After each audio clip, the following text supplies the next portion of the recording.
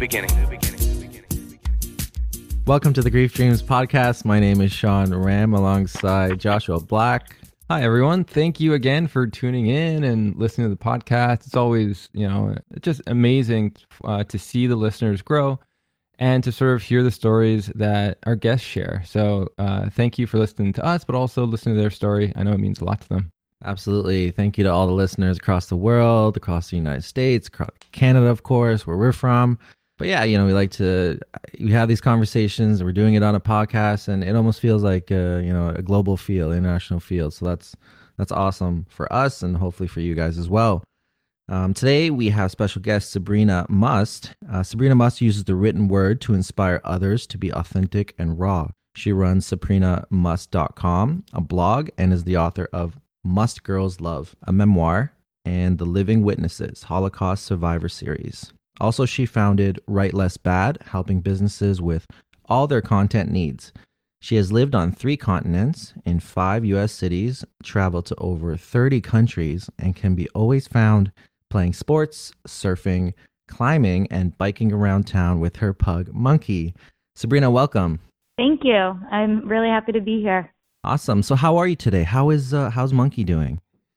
She's good. I just put her in the bedroom because she wants to play. She's going to make noise.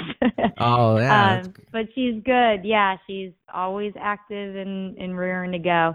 But I'm doing well. I went to hot yoga, so my mind's all clear and ready to have a chat with you guys. Oh, yeah, that's awesome. Like, you got into that flow. Like, sometimes before I do something that I have to use my brain, I like to do something physical, like go for a hike. I don't know if you're like that. Yeah, absolutely. I scatter activities throughout the day just so I can be creative and sit down and kind of quiet my mind for sure. That's how I run my lifestyle. Yoga, and then I'll work for a few hours, and then I'll surf, and then I'll work for a few hours, and then I'll go do something else, and I'll work for a few hours. That's how I function most efficiently, for sure. And so when it comes to surfing, does Monkey surf with you? Because I know there's some dogs I saw videos of when they actually have their own surfboard. Yeah, I've gotten her on a stand-up paddleboard a few times, and she doesn't love it, but she sits there and she gets comfortable and I paddle around. This summer, now that I moved to San Diego a year ago, kind of with the intention just to learn to surf and live by the ocean. And so now that I'm really comfortable on my board, this summer when it gets warmer out and the water is not 58 degrees, that is my next goal. Is I'm gonna get her on my board and start to ride some waves with her, and I'll probably end up catch a wave and pick her up and hold her while we're riding the wave. So maybe you guys can watch a YouTube video of that at some day. That's amazing. Like, because where are you located? You're in Michigan right now, is that correct? So I'm from Michigan, but I live in San Diego in California. Oh, okay.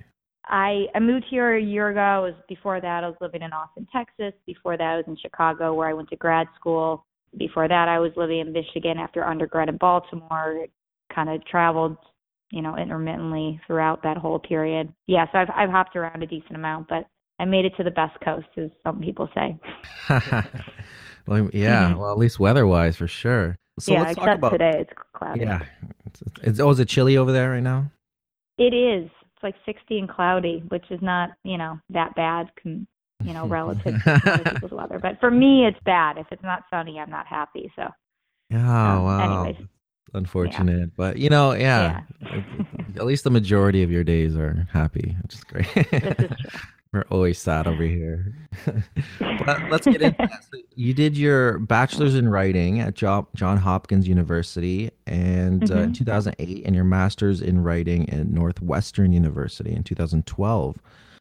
Take us back. What led you to take a path in writing? Yeah. So when I started at Hopkins, I didn't really have the intention to be a writer. I had, grew up journaling and writing papers, obviously, in school and getting some, published in our little annual, literary publication, but didn't really connect with it that way. I just I enjoyed writing, and that was it. And it was a challenge for me.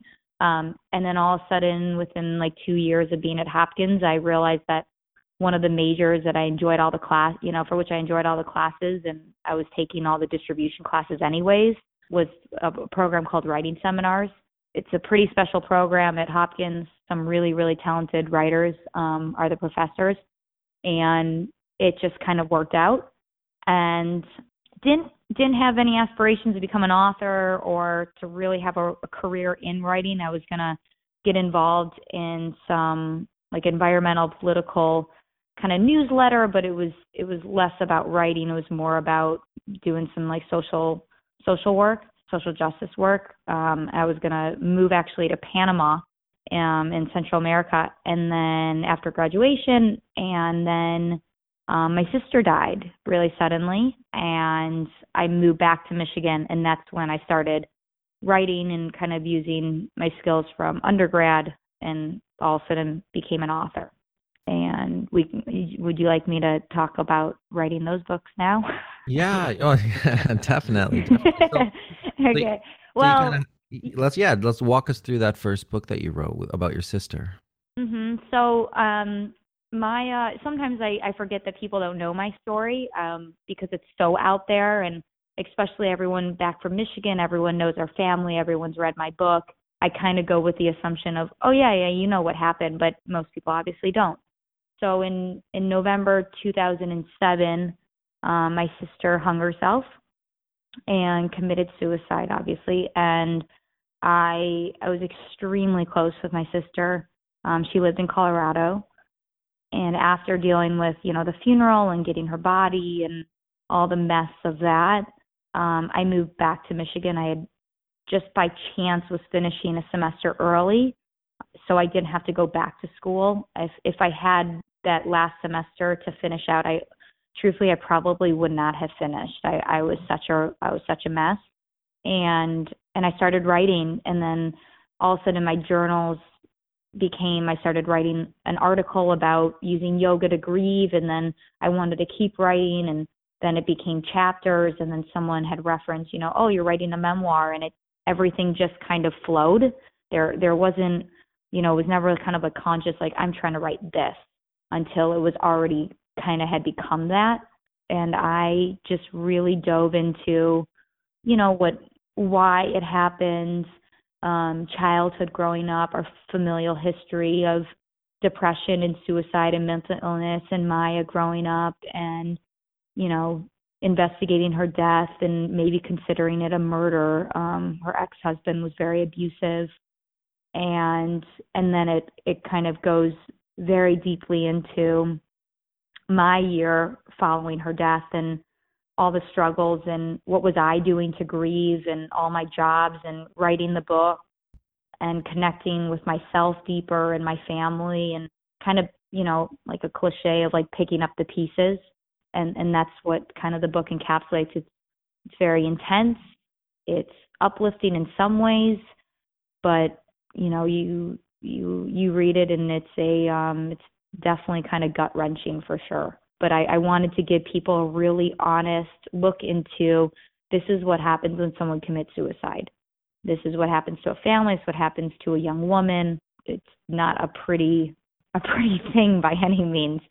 So it was, but at the same time, really great experience, and opened me up to, to career that is very fulfilling for me, and changed paths very abruptly, but in almost in a weird way for the best. So, yeah.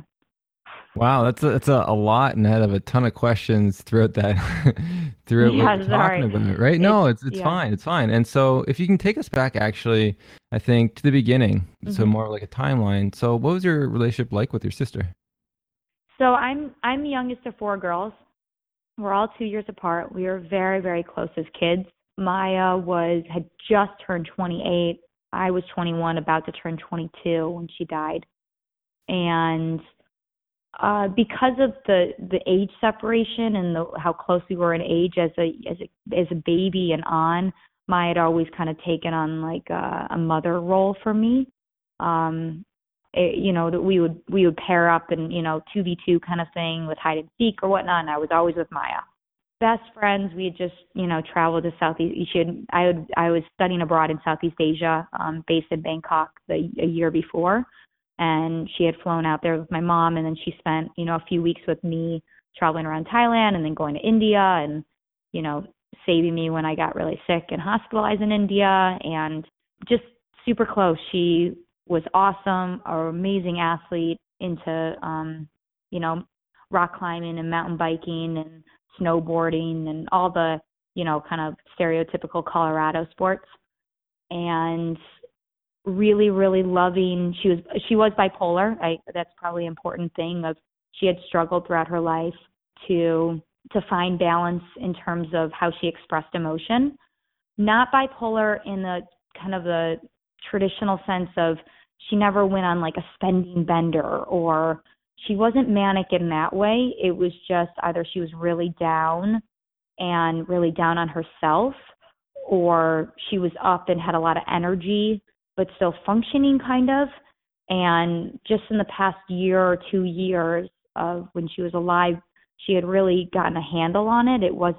She was probably one of the most centered people I knew, very self-aware, just really fun and awesome. Not the crazy, label that we put on people that have, that are labeled with a mental illness.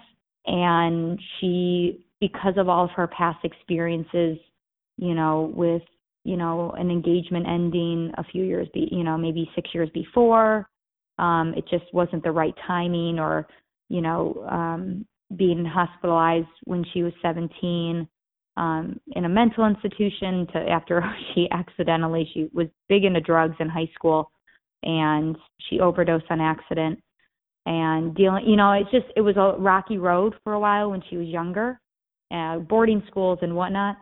And I think finding out that her husband was cheating on her, and they had only been married for 7 months, and he wanted a divorce, and he was really, really emotionally abusive, it just kind of tipped her over and just made a really terrible decision.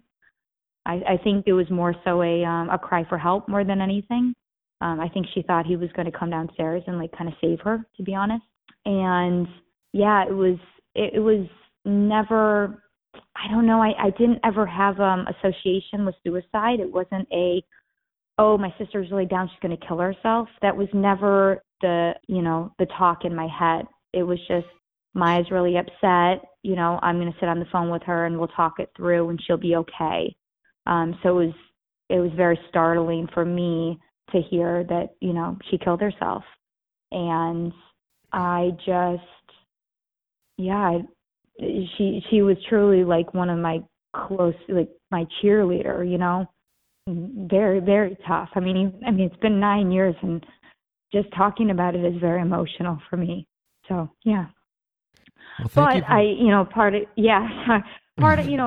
write about it a lot of times. That's kind of a way that I get it out. And then part of the intention in writing my book was I was just so scared to forget about her, or forget all the, the little bits and pieces, and not feel like she was living anymore, if that makes sense. Yeah, no, it definitely does. And, I can feel the pain, right, when you're speaking about her, and how much you loved her, and how much you still love her. And I think a lot of people have those similar fears. I know I did when I lost my father, that you want to remember those memories. You want to try to make the most of the time that you had together, right? And as time goes on, we don't want to forget about that stuff. So it's nice that you did write a book, and to sort of understand, I think, a little bit about her process. I know, doing talks with people that have had loved ones commit suicide, they always state, for the most part, they never expected it to occur, And that's what you're saying. You didn't expect this to occur. And it's one of those things that it complicates grief, because you're trying to process, could I have done anything?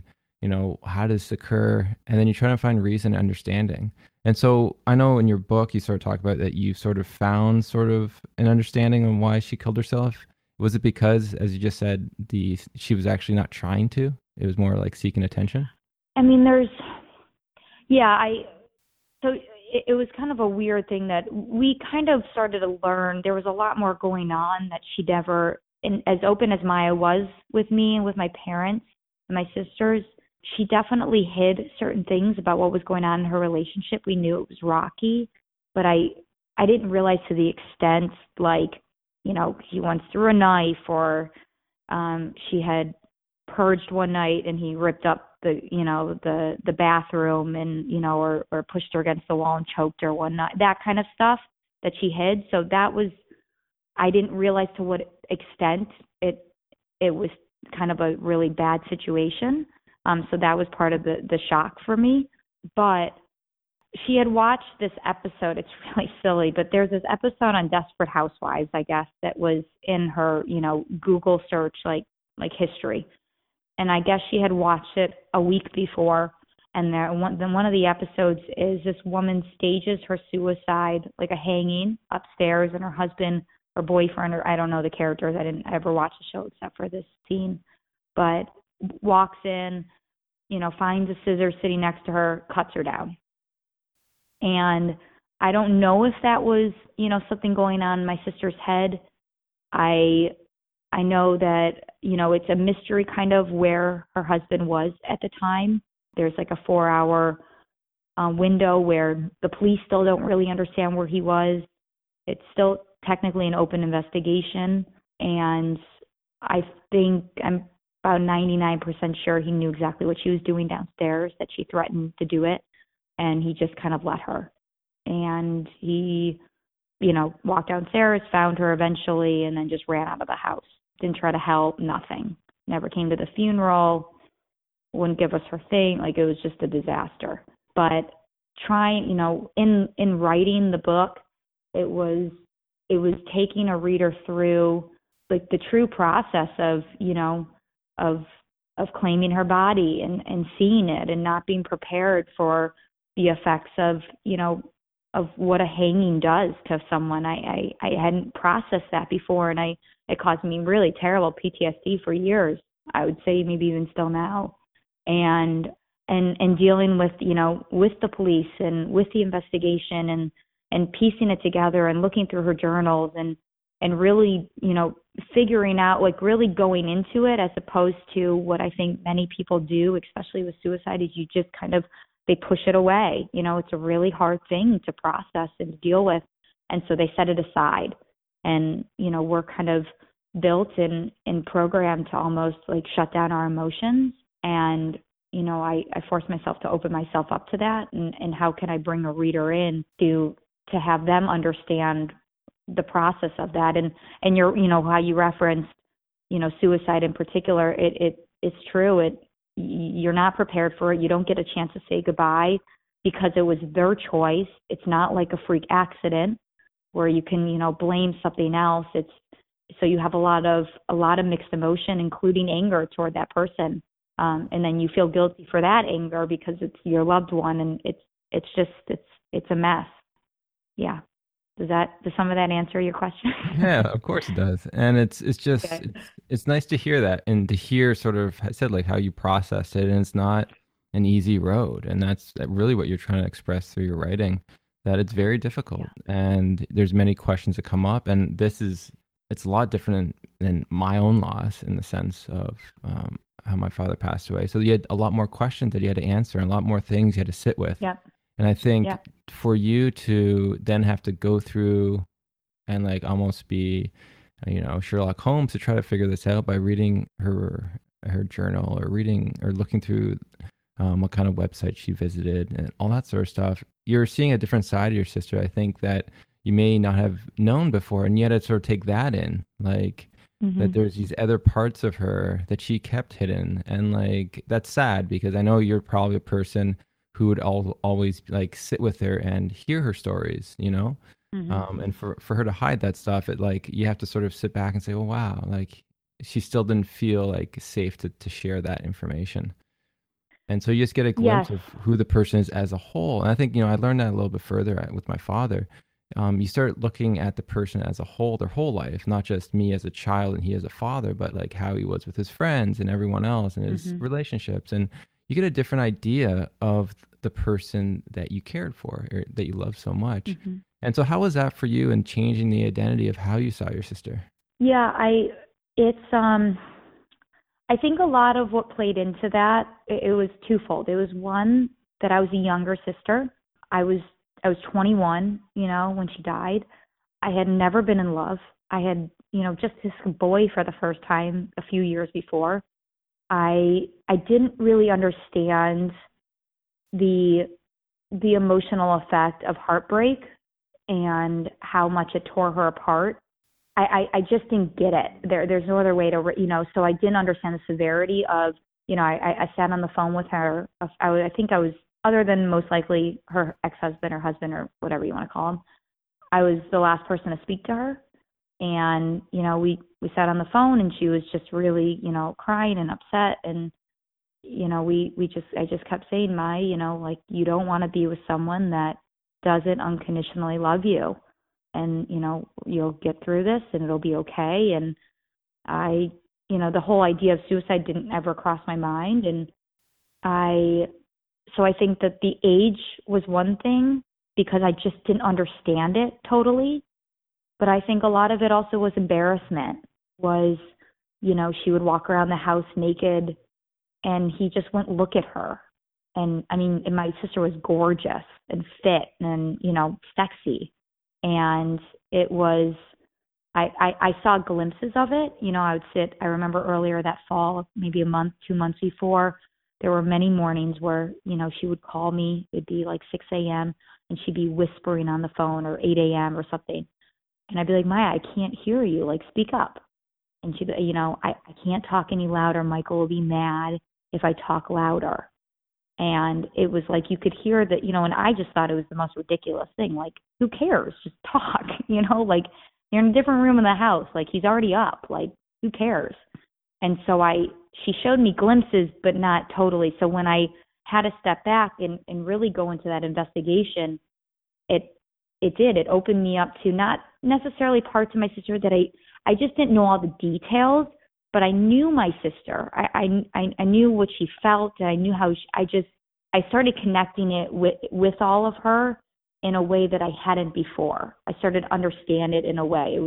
It's almost like you look at a math problem and you process it as numbers, and it's a math problem, and you can kind of figure out some of it, and you can connect with how difficult it is. But until something kind of switches, like that light bulb moment, someone would say, all of a sudden it's, oh, I get it. And that's what was part of, reading her journals and looking through the coroner's report and talking to her friends and interviewing her therapist and all these things that I did only because I was writing a book. I don't know if I would have really dove deep had I not been. The book kind of pushed me to learn more about it and to understand it and really deal with it. So for that, I'm thankful for my writing. If I wasn't a writer, I honestly, I probably wouldn't have dealt with it for years, unfortunately. Wow. And you really dived really deep. And, I said, I'm glad you have, because I know it's the impact, and you said how much you've grown from it. I think there's a lot of people that may be listening that have sort of relationships that, said aren't unconditionally loving, or they're just, they're painful in a lot of ways. What did you learn about your sister and why she maintained that relationship? I think my sister had been through so much over the years and struggled with partners and friends and family, even not understanding her, not seeing her as how she really was, and or pushing her to the side, Maya, you're too much. And she saw this man that needed a lot of self-work, and she thought, okay, I'm finally centered myself, and I'm very clear, and even though I have my own issues, I can help him. And and they went to therapy, and she kept feeling, she would write about this in her journal of, here are all his wounds and how can I help him? I can help him. Like, this is on me I unconditionally love him. I'm not going to I'm going to put the work in for this. And so it was, my dad once said, maybe a year after she died or a few months, I can picture him saying it to me in the sunroom porch, the idea of, she had her own struggles and she found someone with his own and she wanted to help him. And that was the dynamic. It was, I love this man. I want it to work. They lived in a very small town in Colorado. There weren't a lot of options. Her dream was to have a family and be a mother and a wife. And and run her yoga studio. And she wanted to make that work no matter what. And she wanted to be married once. And, and she just was so attached to that image of, I can make this work and I'm the person to help him grow, that she allowed it almost to like overtake her and not realize that he just was just a terrible human being. His ex-girlfriend, who Maya kind of befriended to like help understand him better, had even said to us at her memorial service, had I been married to him and not just dating him, I would have killed myself too. It was just the way that he treated women or his wife. I don't know, his relationships. It wasn't just her. It just broke her down. But I think she stayed in that because of those, because of her past. She saw an opportunity to, you know what, I love you, I'm going to help. Yeah, unfortunately for us. Yeah, it's very interesting. Like, as you sort of said, she had these dreams and goals of being married only once and having a family. And it's interesting how I think a lot of people get caught up into these dreams of what they want to be happy almost. And it almost puts like a blinder on their face, and they're choosing people not because they actually thought about it, but they're actually just going towards this dream. I think that's sort of what you're saying is that like you really have to sort of step back and really understand, what is actually going to make you happy. And it's not the dream. It's basically who you're with in the dream. And I think she just sort of took someone that was, you said, was suffering. And, what I've learned along the way is that people who are suffering, they tend to put, suffering on others. Right. And it's just understanding that like when you do get involved with someone in a relationship or have friends with someone that have a lot of trauma, right? There's a lot of issues they need to deal with before they can provide you that love that you're seeking yourself. And it's just, I think that's, she was seeking love from someone that really couldn't give it at that time. And, that made her depressed. And that's sort of to say, like, it's a big, especially in a relationship, when you can't receive that love that you want, you go to extremes to try to get it from someone, as you said, like the individual, he just didn't seem like he could offer any kind of love to anyone outside himself. So yeah, it's a tragedy that she had to go that way. But you said in your talk so far that you've gained some knowledge from this about yourself. Can you speak upon like what you've learned along the way? Yeah, you hinted at it about, I see it oftentimes. I mean, I'm 31 and single, and a lot of the reason, I guess when I really think about it, like, yeah, I could be dating someone, but I don't want to just be dating anyone. I want to be dating someone that's right for me and that is emotionally mature himself and has worked through his stuff so he can really give. And I think most people, it's kind of on us to learn about ourselves, to grow, to deal with wounds, and then welcome someone into our lives. And I think that people kind of settle a lot where they're like, oh, well, I don't want to be alone, or this is okay, this is good enough. And that was, I think, what my sister did. It was, well, this is my option, this is good enough. He loves me, I think. But in terms of, it's a weird thing because I would love to have my sister back, obviously. But in many ways, I've learned so much about myself and have grown so, like, I'm still me, but I have so much more understanding about the way that I function. I'm so much happier. I'm so much more balanced. I'm pursuing something that I love. I don't know if I would have gotten to this place, at least now in my life, had she not died. And it forces you to grow in a different way.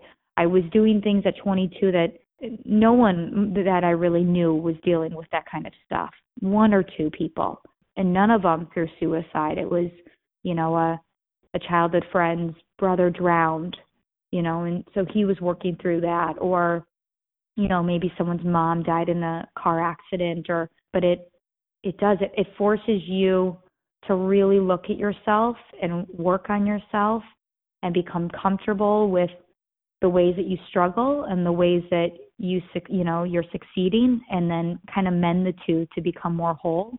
I'm thankful for the opportunity almost to do some of that work, and I really don't know if I would be who I am now had I not had been forced almost to work through a lot of that stuff. Yeah, so I see it oftentimes, with people in relationships, and they're trying hard to make it work, and it just sometimes it's just not the right person, or it's about, I guess, like Hallmark as it is, you really truly have to love yourself and understand yourself before you can welcome people in and not put your own stuff on someone else. And I really learned that from my sister, and just from her dynamic and their relationship, for sure. Wow, I think it's an important lesson, as you said, like as you go through the world and have your own experiences, to always reflect on them, and to really sort of see sort of who am I, and how can I love myself a little bit more through these events. And I'm glad you sort of took that path and learned something from your sister's relationships and through her passing, and actually in help and seeing other people and talking to other people about their loss. I have just one, I'm just really curious. I know because of the way the circumstances are with the boyfriend or ex-husband, how was the process in forgiving him? Have you got there yet? Because you now reading all these stories, you know a lot more about how he behaved with someone you loved. Like, is that still a process you're trying to work through? Yeah, I go through. So it's a very he ended up starting to date a girl that she knew, married to her now. They have kids. He's like completely moved on. I mean, they started dating like 3 months after she died. He has like a whole brand new life. We have had almost no interaction with him beyond pretty much once he finally gave us her dogs. It was just like cut off. In terms of forgiving him, it's hard. I like to say, all right, like no hard feelings kind of thing, but it's not really how I feel. I do blame him a lot, to be honest. If she wasn't married to him, she would be alive. I mean, that's just the reality of it. If he hadn't treated her how he did, she wouldn't have gotten to that space.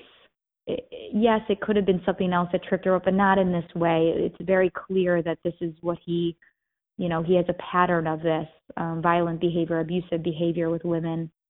And, Maya just took it to an extreme, just based on her personality and her history. I hate to be that I get over things pretty quickly. If you know me in terms of friendships, it's like, all right, that pissed me off. Okay, let's just go and hang out. I find, for the most part, humor in most things, and it's just, this is that one example of, I will never forgive him. If I saw him, I'd probably punch him. I just wrote a really intense, I never really shared for whatever reason, even in the Musk Girls Love, there's certain details of what I found out and what all was exchanged in our phone calls, and how he tried to call me first so I could tell my parents instead of him, and little details that I wrote a poem the other night. It just kind of came out of me, and even my mom emailed it to him, I think, to be like, this is what you did. This is, you really destroyed our family. And I wish I could say that I've, forgiven him and he's a human and whatnot, but I do just, I've learned so much about him and everything that went on that there's not much goodness really there. I think most people are really wonderful, loving, giving people, and he's one of those exceptions. And I wish that wasn't the case. He didn't come to her funeral. He brought his girlfriend to her memorial service. He wouldn't let us in the house. He showed up with an attorney to the police station. He wouldn't tell us where he was. I mean, there were so many things that, it's just like, it became literally, felt like a Lifetime movie of like, what the hell is going on? And I wish I could tell, like the podcast listeners that there's forgiveness at the end, but it's more of forgiveness for my sister, that she made that decision and she kind of disrupted so much, because I understand it more now. But when it comes to him, it's just not possible. I don't necessarily like want him to die or something, like something. So, it's just I have a lot of anger still toward him. I think all of our family does, I think in many ways. Yeah, and it's interesting because we had a guest on, Darwin Dave. I forget which episode it was, but he sort of talked about his father actually was murdered by someone in that would come to the grocery store and get free food, and he had to go through the process of forgiving. And he says he's got to that point now, and I think it is one of those things that I know you say you maybe never will, but I think as your heart opens up and you move forward, I think that's one of those things with the grief that you have to come to terms with in one way or another, because it is such an important part of, you could say, healing. And when we hold that anger and that resentment and that blame, we tend to sort of, I think, limit ourselves on how truly special and loving you can be to others in the world as you move forward. So, like, as I say, like right now you have it, and that's cool, right? Like this is the grief journey, and you have your whole life to sort of play with this idea. And I guess a lot of people have that. They get, like I said, like they, in a one way or another, you blame him for her death. And that's what a lot of people get murdered in this world, and their journey of forgiving is very difficult. And I haven't had to do that myself, but talking to people, that is one of the great strengths in life if you can. So I hope as you move forward, that is something that you sort of play with in your mind as you move forward, to say that maybe it is possible, maybe like 1% chance it is possible, because I think that will help you, I think, as you move forward. Yeah, no, I think the struggle for me, just knowing how I operate, is because I haven't seen him. I don't live around him. My connection or my associations with him are solely on how he was and what he did and how he acted. And I've never had the opportunity to like replace that experience. It's just, I compartmentalize it as like, that's Mike in Colorado, that's him as a person. And maybe if that wasn't the case, maybe if I was seeing him around town more, or maybe, I didn't think that was how he treated other people. I don't know. It's definitely, it's definitely a struggle, and I would love to not hold that anger inside. It's definitely there and affects me in my own journey to seek love and in relationships. I definitely struggle with, I won't ever be with a man who doesn't treat me well, but I've definitely flirted with, certain short flings that, men haven't respected me well enough. And I entertain it for a little bit. And then I remind myself, the hell am I doing? My sister killed herself over this kind of shit. Like, why am I, but it's what you said is important, and I hope that one day I do get there. I don't know how or when, but it's always important to, I'll say to friends if they're grieving or, they lost someone really close, and a lot of people now reach out to me for kind of advice. And I say, whatever you're doing is okay. There's no right way. There's no wrong way. It's your journey to understand and to process and to move forward. And I guess that's what I would tell myself. Yeah, well, I think it's one of the hardest things a person can do is learn how to forgive someone who's wronged them in that way, who's hurt someone so close to them. Like I'm just thinking of things in my head where, like, if you have a child and like a drunk driver, kills your child, like how do you come to terms with that type of traumatic, painful event? And it is like, it's one of the hardest things to do, like I said. So I think you're doing the right thing. I mean, even in this conversation, you've, just like you said earlier, like, you can change your mind and adapt. You can learn, from saying, I'll never forgive him to, maybe in the future, hopefully in the future, something can trigger, something can happen. And, with that mindset of learning and growing and loving yourself, which you clearly are, you're on that path, you could possibly get to some sort of peace with that. So, that's pretty incredible. That kind of ties into, and we haven't spoken about that yet, but while I was writing Musk Girls Love, I was working on, Sean had referenced the Living Witnesses Holocaust survivor books. And that was very eye-opening for me was I was interviewing and talking to and listening to interviews that were recorded of hundreds of Holocaust survivors, and that, you know, some of them for sure they're still very bitter and they're very angry and very sad, but then there's some that are almost like you want to be like, you're too optimistic, you know, and that they've forgiven and they have embraced like that this is their path and this is what happened and it's okay. And in many ways it was really inspiring. It was very hard to, you know, we were my mom was photographing survivors and I was writing their stories, and we made it into two different books. One was a Detroit-based survivors, and I think it was 92 or 91 survivors included in that book, and the second series was international, so it was 8 countries total.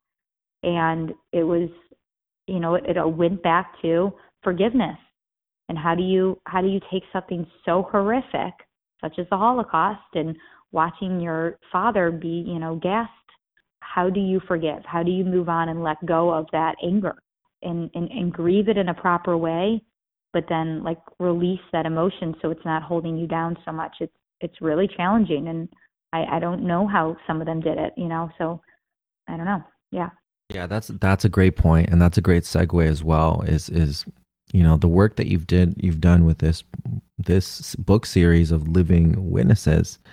I mean, that's incredibly important. You know, I can just imagine the interviews and getting to touch these people and their personal stories. Walk us through that, and as you were writing it in the process and what was involved, and also working with your mom, maybe. Yeah. So my mom is a super talented photographer. She does almost exclusively portraits, and it can be anything. It can be newborns, it can be high school seniors, family portraits. And someone had reached out to her. We're Jewish, and that's not necessarily the reason we did the book. It was much more of a, you know, Detroit has a very large Jewish population, and neither side of my family were in the Holocaust. We came over, I think, before World War I, or maybe right after. So fortunately, I didn't, you know, grow up with that experience. So many of my friends, their grandparents were survivors. Most of them don't talk about it. And my mom was asked, you know, hey, will you photograph a couple survivors? And it was maybe 4 or 5 months after Maya died, and she, you know, started thinking about it and maybe spoke to one or two, and she kind of came up with this idea of, you know what, there's all these survivors. Most of them have never shared their story. They're all going to be dying within 5-10 years. Let's make a book. And, you know, and being the writer, she brought me on, and it became this journey. It was really challenging. I was, you know, dealing with my sister's death and writing Musk Girls Loved, and dealing with anger toward my family, and, you know, not getting along with my sister. I mean, it was just a lot going on those first couple of years, but it was, you know, I would sit with some of the, especially the Detroit area survivors. Those were the ones that I really met in person. The second book, the international series, other than traveling to Berlin, I didn't do much of the traveling. My mom and her assistant, Linda, they pretty much flew all over the world for like a year or 2 years. Unbelievable. And met with all these people and recorded their stories. And then I would piece it together. I was in the second one, I was living in Chicago, going to grad school at Northwestern for writing, and simultaneously working on this book. And I would sit on my couch and just like cry. And I felt like I was kind of grieving each other's stories every day. And it was very heavy, very, very heavy. And I don't think most people really knew what I was even doing during that time. And it was a really beautiful process. And I mean, not many people I know, you know, even have ever met a survivor, and getting a look into their story, whether it was they escaped on a kinder transport, or they were, you know, in Auschwitz, or they were a twin and they were a lot of, you know, experimentation on their bodies. And it was a process that, again, it went back to, how can you understand grief more? How can you understand, you know, struggles that people go through, and then connect in a deeper way, human to human, and realize, you know, maybe the reason that someone's really happy or really sad or angry or this or that, or why they're doing certain things, or why they have a big family, or, you know, it all goes back to history and their past, and then in understanding that, and then being more empathetic to one another. And whether it's, writing a memoir about my sister's suicide or writing Holocaust books about someone's story 60 years before that I don't have a direct reference to, just hearing the spoken word about it, it was very powerful, and my mom captures them and kind of who they are. That was the intention in each photo was, can she position them, maybe at their sewing kit because they sew blankets, and maybe I'm kind of just, maybe they held on to their blankie throughout all of Auschwitz and that's why they sew now. Or, it could be there were so many different stories and so many different photographs taken. Some were just basic headshots and others were much more, produced and put in certain situations or at certain locations that were really meaningful, but really just life-changing experience as a writer to have that opportunity. And then hopefully someone reads it just like reading the memoir. You read someone else's story and you understand someone better. How does someone else deal with grief? Do they make their life become more lively, or do they ruminate in it? Do they forgive, or do they, kind of hold on to it? Absolutely. And thank you for doing something like that, because it's a global event that took place that we all kind of know about. And I think obviously we need to take the best lessons out of what the tragedy took place. And I read a book. I remember the author. It was Viktor Frankl. I forget the name of the book, but Man's Search for Meaning. Yeah, yep. Thank you, Joshua.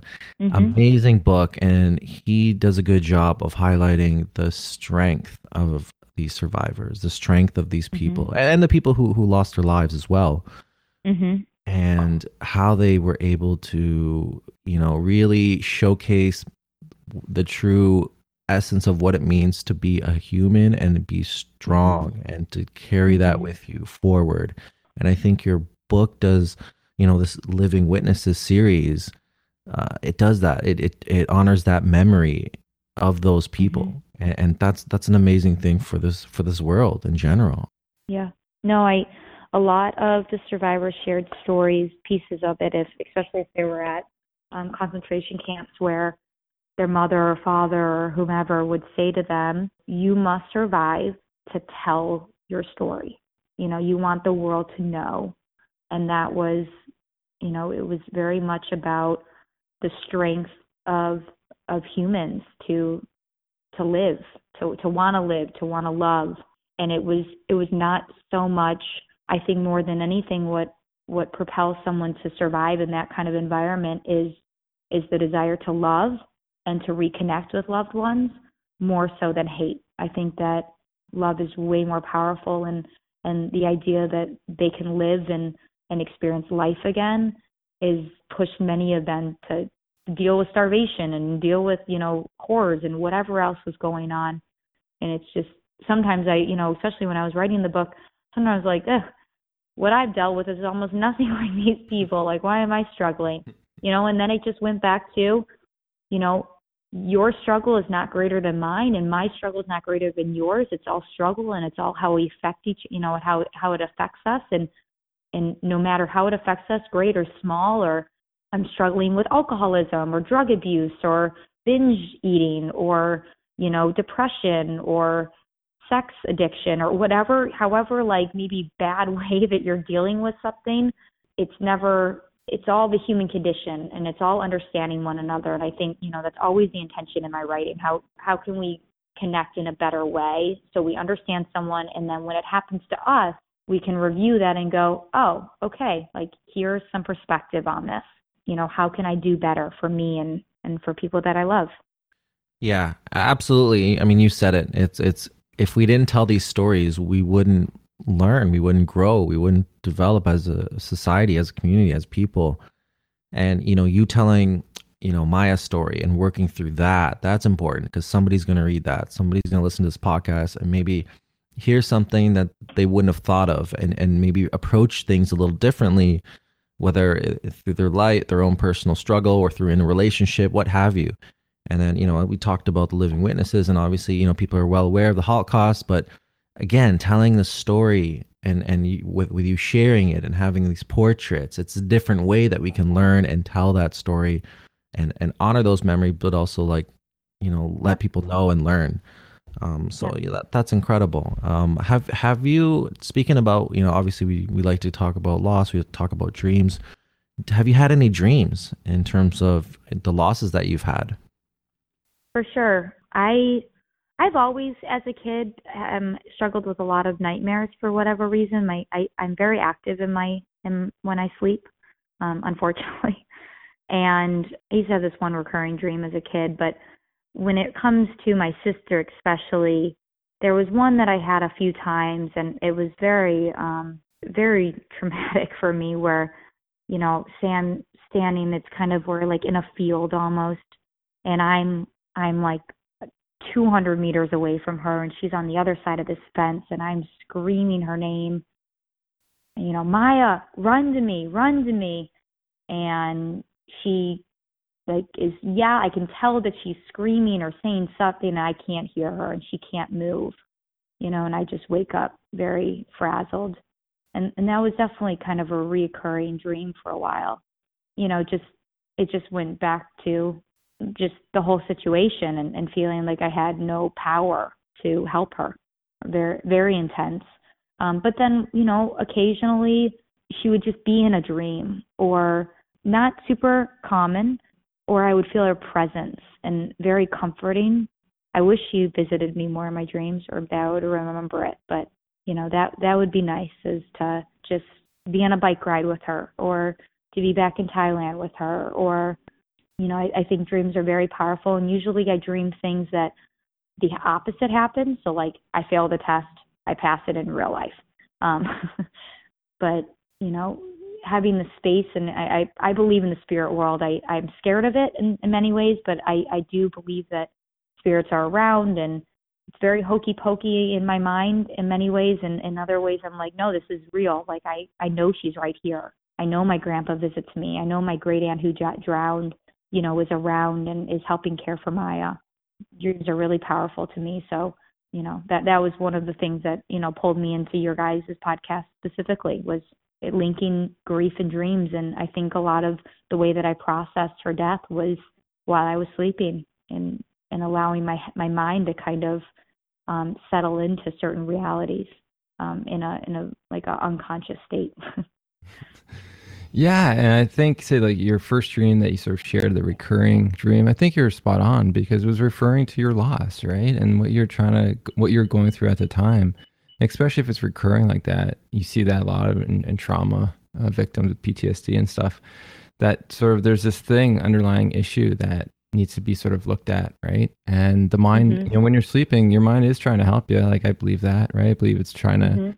work on some of the emotional issues that are blocking our happiness. And so it's Yeah. nice that you're, I think, aware of that, because some people might interpret that a little differently. So it's nice that you're aware of that. Yeah. And it's nice that you sort Yeah. of say you have this belief that she's around. As I say, like on the podcast all the time, it doesn't, like, we're not here to debate if it is or not, but if it's working for you, if it's helping for you, that's beautiful. And continue to believe Exactly. that, right? And that's a Yeah. beautiful thing, I think, to think that your loved ones around you and providing love and taking care of you, and with all the other family members that have passed on. I think that's just, if it's helping you, I think that's amazing, and to continue to believe that. And so Yeah. you talked a little bit about what dream maybe you may want to have. Let's, like, you want to play a little and like make one up. Like, so if you were to Yeah. go to bed tonight, like what kind of dream you would Uh-huh. like? There was we had talking about like the spirit world. We had seen maybe 2 weeks after Maya died a medium that's pretty well known, and Rebecca had said, like Maya's heaven, so to speak, is that she's mountain biking. And the way that she described the place, I think it was Moab, Utah, where she was actually married, and she loved that area. And like sun's out, blue sky, mountain biking, red rocks, and that would be biking around. I love being on my bike, and my dog runs next to me while I bike, and I that would be something that would be very comforting to me. Just playing, and enjoying each other, and not making it so heavy, and not feeling like she's gone, just being sisters. Nice. Would be anything you Yeah. guys want to say, or is just like the image of you guys just biking together? I don't know if there would be much said, more just laughter. Okay, yeah. Sometimes You people have know? like a catchphrase that they Yeah. always use. Well, so that's why I titled my book Musk Girls Love. It was something that Maya would, kind of would say or write, Musk Girls Love. Sabrina Musk, my last name, we're all girls. And, I could kind of see her like shouting that. Or when the last time I spoke to her, we hung up. Before we hung up, she had said, I love you so much, Beaner, so much. You know that so much. And, I love you too, Mai. And that phrase, those words have kind of replayed in certain dreams. But it would be nice to, instead of have it associated with something so heavy, something light. And those would be the only words. It wouldn't have to be a whole discussion. It would, just playfulness and enjoying each other and feeling like she's tangible. Hmm. That sounds nice. Yeah, it does sound really nice. And is there something that she liked to wear? Yoga pants and tank tops. She was Okay, always yeah. in yoga clothes. Any particular I was color? in summer dress. I can picture her in this rusty orange tank top and black spandex that, are blue tank tops. But yeah, there's this one that in particular that I remember her wearing. And it kind of Nice. like cut at her belt, like maybe like wasn't super long tank top, kind of like showed a little bit of her belly. But yeah, that would And, be, and and are maybe a you baseball wearing? cap. Oh, okay. And are you I'm wearing always something in similar? Yeah. I'm always in summer dresses. I love summer dresses, so I would probably be in my flip flops and summer dress, just biking along with her. Wow, I can picture, like you said, the red rocks, nice little bike ride going on, maybe monkeys beside you. Yeah, Yeah, that sounds great. We really hope you have that tonight. yeah, that would be wonderful. So, That's amazing. I'll, And as you were, I'll sorry, go ahead. no, I will try to manifest that tonight. Absolutely. And, I was also thinking as you were speaking earlier about your last words to your sister. Wow. You shared that, that you expressed your love for each other. So that's also, a special Yeah, thing. yeah, it's very, I feel very, it makes me cry when I think about it. Very thankful for that moment. I didn't realize what it, like what it meant, like the finality of it. But I feel like in many ways, because I was the last one to speak to her, it was, something that I could share with my other sisters, my parents, and I just feel like it was very much what she felt for all of us. So yeah, it's just, yeah, it's still very hard, in which Absolutely. I'm sure you, feel about your dad and anyone that we lose. It's always very hard. Yeah. Wow. Well, thank you so much for coming on and sharing your journey. It's remarkable when we have these conversations. It always touches my heart and always like opens it up. And Yeah. I feel for like the struggle that you and your family all had to go through, and your sister Maya that had to go through.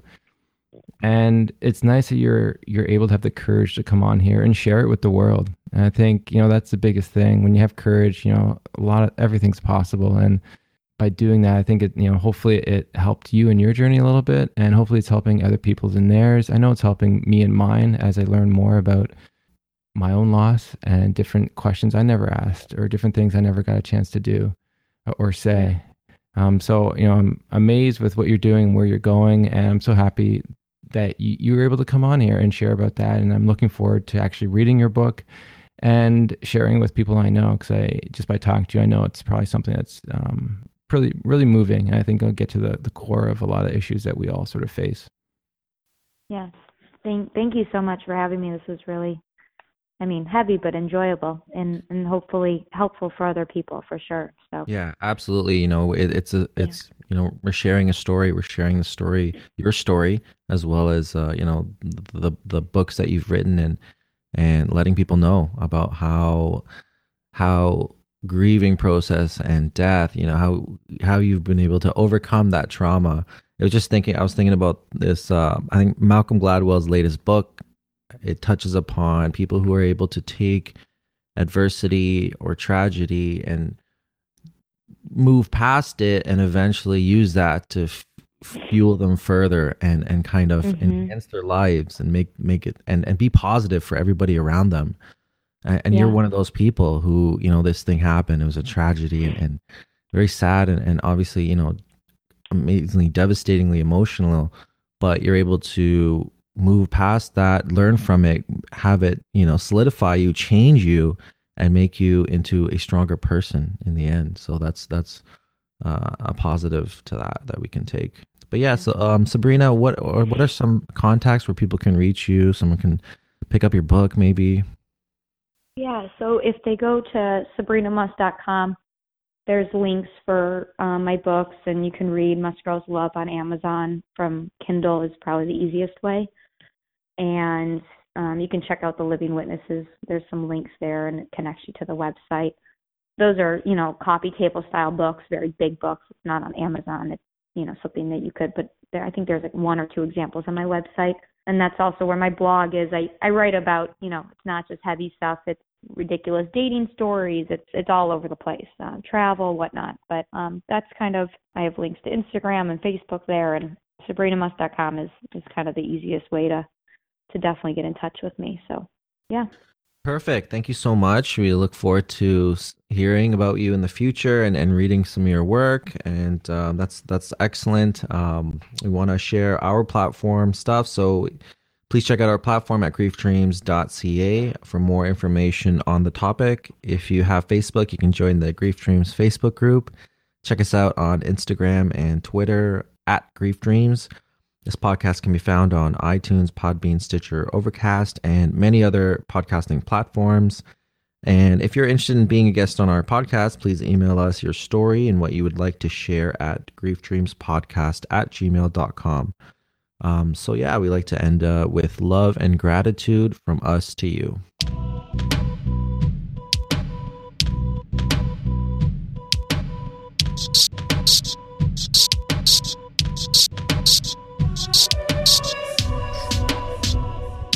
Beginning.